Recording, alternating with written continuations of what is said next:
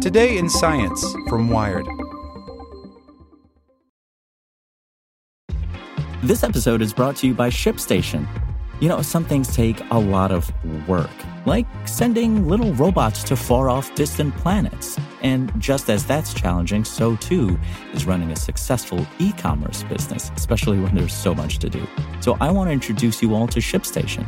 Now, I love using ShipStation because of its easy-to-use dashboard, which makes managing orders and printing labels a breeze and super smooth. Oh, and the customer service is just out of this world. It's exactly what you need to help grow your business. Sign up for your free 60-day trial at shipstation.com/technews. That's shipstation.com/technews.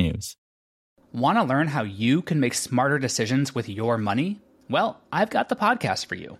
I'm Sean Piles, and I host NerdWallet's Smart Money Podcast.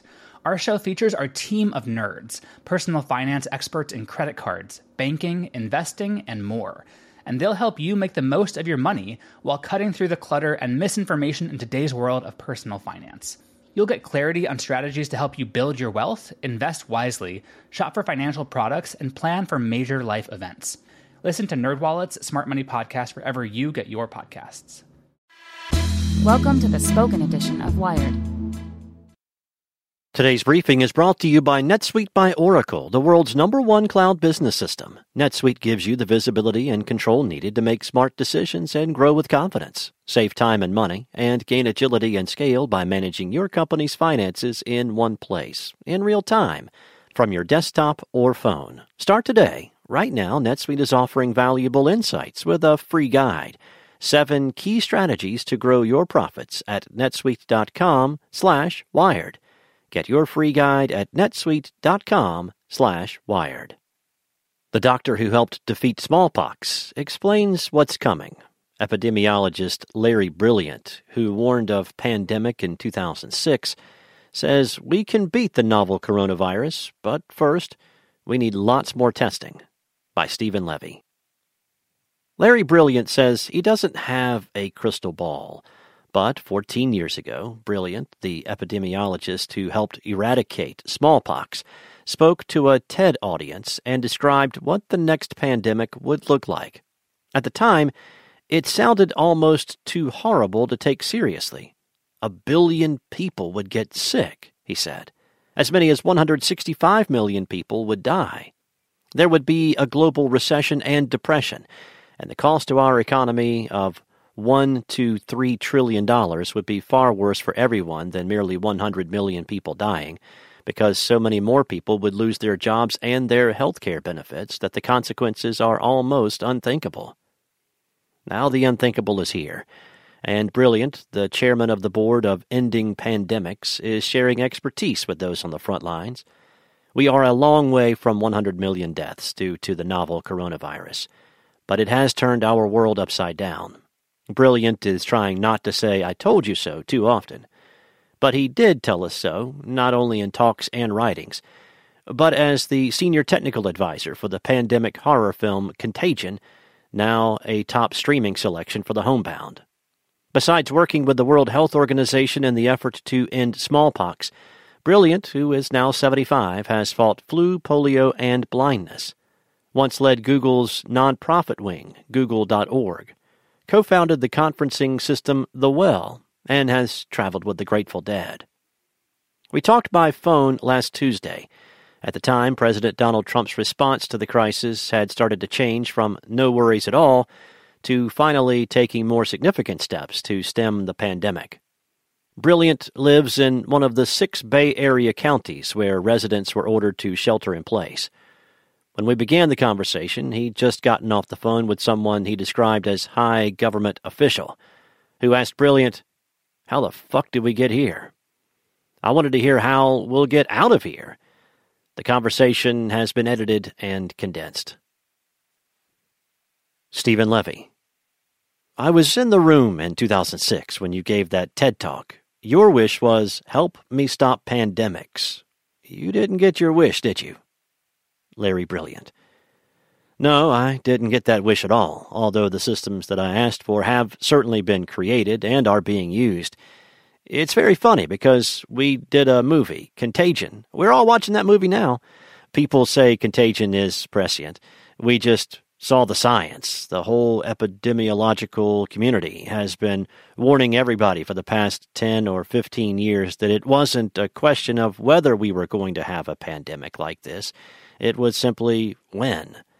It's really hard to get people to listen. I mean, Trump pushed out the admiral on the National Security Council, who was the only person at that level who's responsible for pandemic defense. With him went his entire downline of employees and staff and relationships. And then Trump removed the early warning funding for countries around the world. I've heard you talk about the significance that this is a novel virus. It doesn't mean a fictitious virus. It's not like a novel or a novella. Too bad. It means it's new, that there is no human being in the world that has immunity as a result of having had it before. That means it's capable of infecting 7.8 billion of our brothers and sisters. Since it's novel, we're still learning about it. Do you believe that if someone gets it and recovers, that person thereafter has immunity? So, I don't see anything in this virus, even though it's novel, that contradicts that. There are cases where people think that they've gotten it again, but that's more likely to be a test failure than it is an actual reinfection.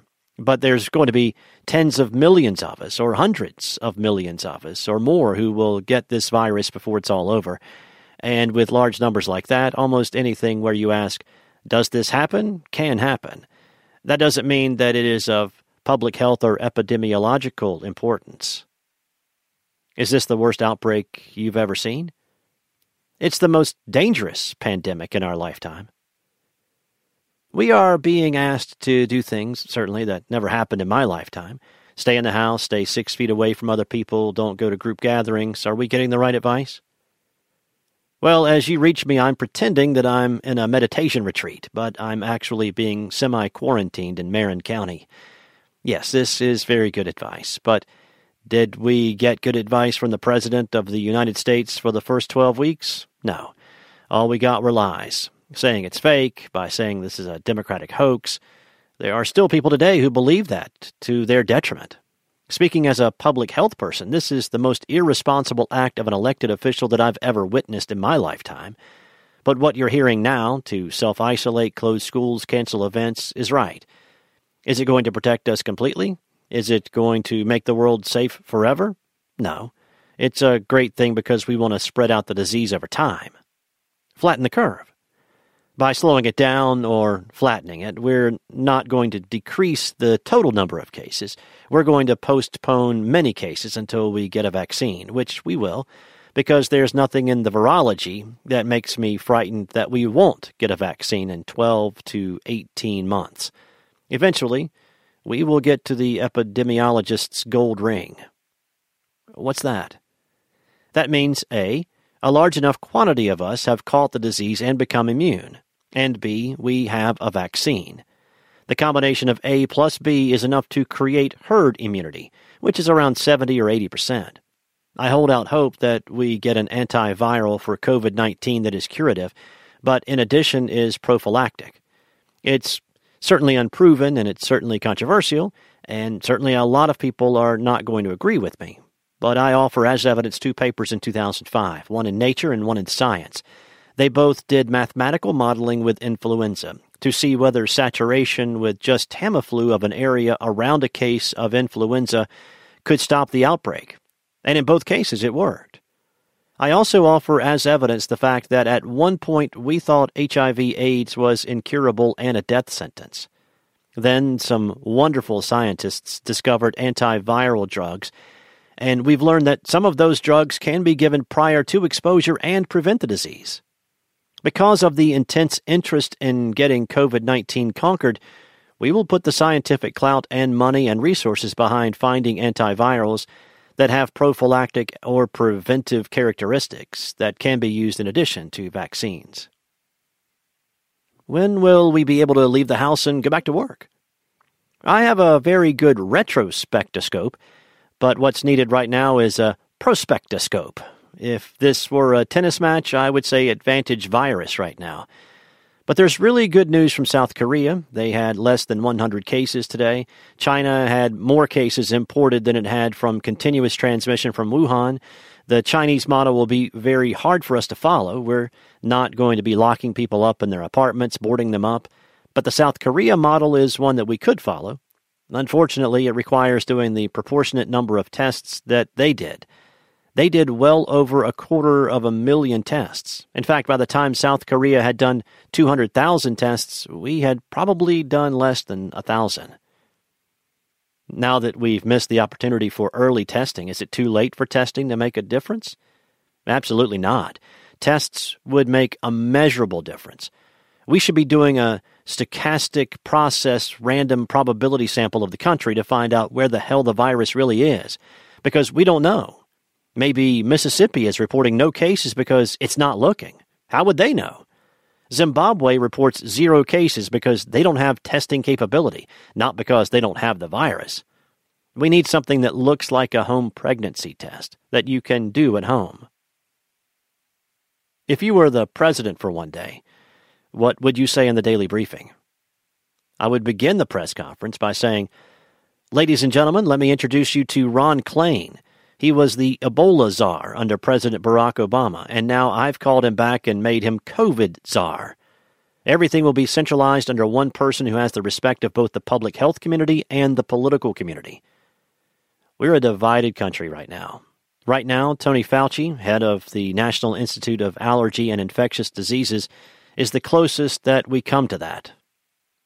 Are you scared? I'm in the age group that has a 1 in 7 mortality rate, if I get it. If you're not worried, you're not paying attention. But I'm not scared. I firmly believe that the steps that we're taking will extend the time that it takes for the virus to make the rounds. I think that, in turn, will increase the likelihood that we will have a vaccine, or we will have a prophylactic antiviral in time to cut off, reduce, or truncate the spread. Everybody needs to remember, this is not a zombie apocalypse. It's not a mass extinction event. Should we be wearing masks? The N95 mask itself is extremely wonderful. The pores in the mask are 3 microns wide. The virus is 1 micron wide. So you get people who say, well, it's not going to work.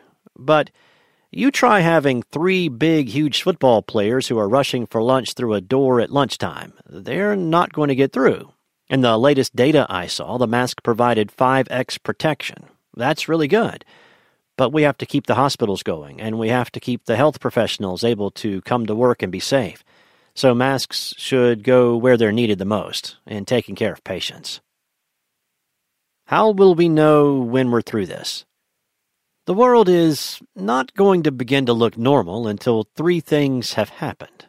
1, we figure out whether the distribution of this virus looks like an iceberg, which is 1/7 above the water, or a pyramid, where we see everything.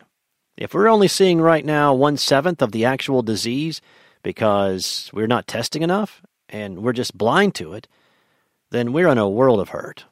2, we have a treatment that works, a vaccine or antiviral. And 3, maybe most important, we begin to see large numbers of people, in particular nurses, home health care providers, doctors, policemen, firemen, and teachers who have had the disease, are immune, and we have tested them to know that they are not infectious any longer. And we have a system that identifies them, either a concert wristband or a card with their photograph and some kind of a stamp on it. Then we can be comfortable sending our children back to school because we know the teacher is not infectious. And instead of saying, no, you can't visit anybody in nursing homes, we have a group of people who are certified that they work with elderly and vulnerable people, and nurses who can go back into the hospitals, and dentists who can open your mouth and look in your mouth and not be giving you the virus. When those 3 things happen, that's when normalcy will return. Is there, in any way, a brighter side to this? Well, I'm a scientist, but I'm also a person of faith, and I can't ever look at something without asking the question of, isn't there a higher power that in some way will help us to be the best version of ourselves that we could be? I thought we would see the equivalent of empty streets in the civic arena, but the amount of civic engagement is greater than I've ever seen. But I'm seeing young kids, millennials, who are volunteering to go take groceries to people who are homebound, elderly. I'm seeing an incredible influx of nurses, heroic nurses, who are coming and working many more hours than they worked before. Doctors who fearlessly go into the hospital to work. I've never seen the kind of volunteerism I'm seeing. I don't want to pretend that this is an exercise worth going through in order to get to that state. This is a really unprecedented and difficult time that will test us. When we do get through it, maybe like the Second World War, it will cause us to re-examine what has caused the fractional division we have in this country. The virus is an equal opportunity infector, and it's probably the way we would be better if we saw ourselves that way, which is much more alike than different. Want to learn how you can make smarter decisions with your money? Well, I've got the podcast for you. I'm Sean Piles, and I host NerdWallet's Smart Money Podcast. Our show features our team of nerds, personal finance experts in credit cards, banking, investing, and more. And they'll help you make the most of your money while cutting through the clutter and misinformation in today's world of personal finance. You'll get clarity on strategies to help you build your wealth, invest wisely, shop for financial products, and plan for major life events. Listen to NerdWallet's Smart Money Podcast wherever you get your podcasts.